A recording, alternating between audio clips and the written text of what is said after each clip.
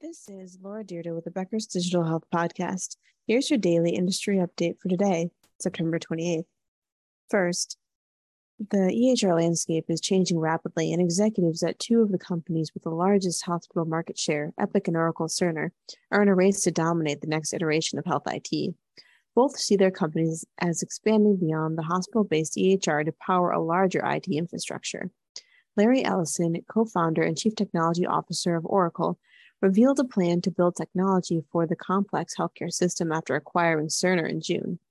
Oracle plans to modernize Cerner and build it into a complete source of information about an individual's healthcare.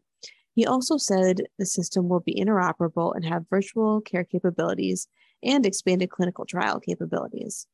Oracle plans to use a low-code tool to develop the next generation of Cerner, which can help make things happen quicker and updates better.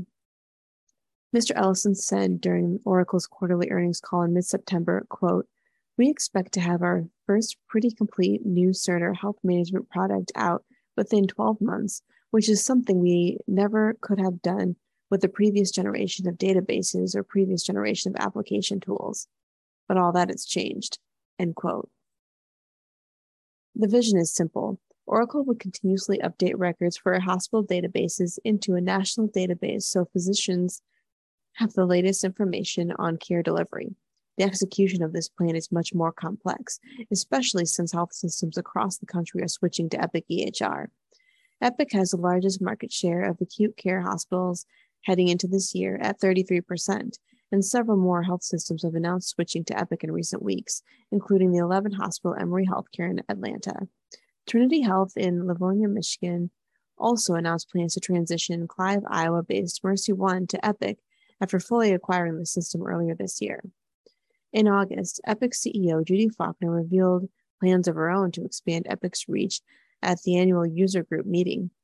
The company has made moves this year to transition its EHR to the cloud, committed to interoperability, and added life sciences programs to speed up the clinical trial and therapy development.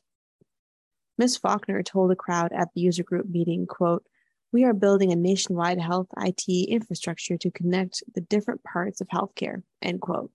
Epic also has Cosmos, a large data platform collecting information from 162 million patients and 5.7 billion healthcare encounters at more than 1,000 hospitals and 22,000 clinics.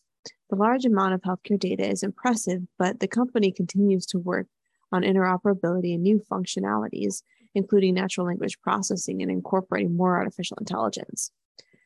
Alan Hitchinson, vice president at Epic, told Becker's that the company is continuing to work to develop its national health IT infrastructure in the coming years and connect patients, providers, payers, genomic sequencing labs, life sciences companies, and more together with their technology. He said those connections will help build bridges between the currently disconnected parts of healthcare and support higher quality of care as well as advanced development of life-saving therapies. In other news, Mass General Brigham Ventures, Alphabet-backed GV, and General Catalyst are all part of a $32 million seed funding round for Ripple, a technology-driven mental health care company focused on older adults.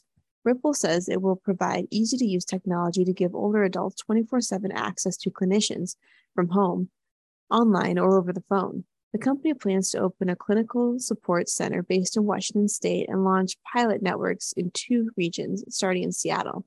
The funding round was co-led by Arch Ventures Partners and General Catalyst. And in other news, EHR and software giant Oracle has agreed to pay more than $23 million to settle allegations that the company violated anti-bribery laws, according to the Wall Street Journal.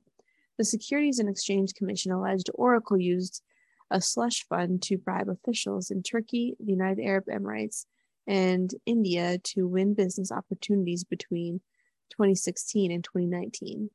This is the second time the company has had to pay to settle accusations of bribery.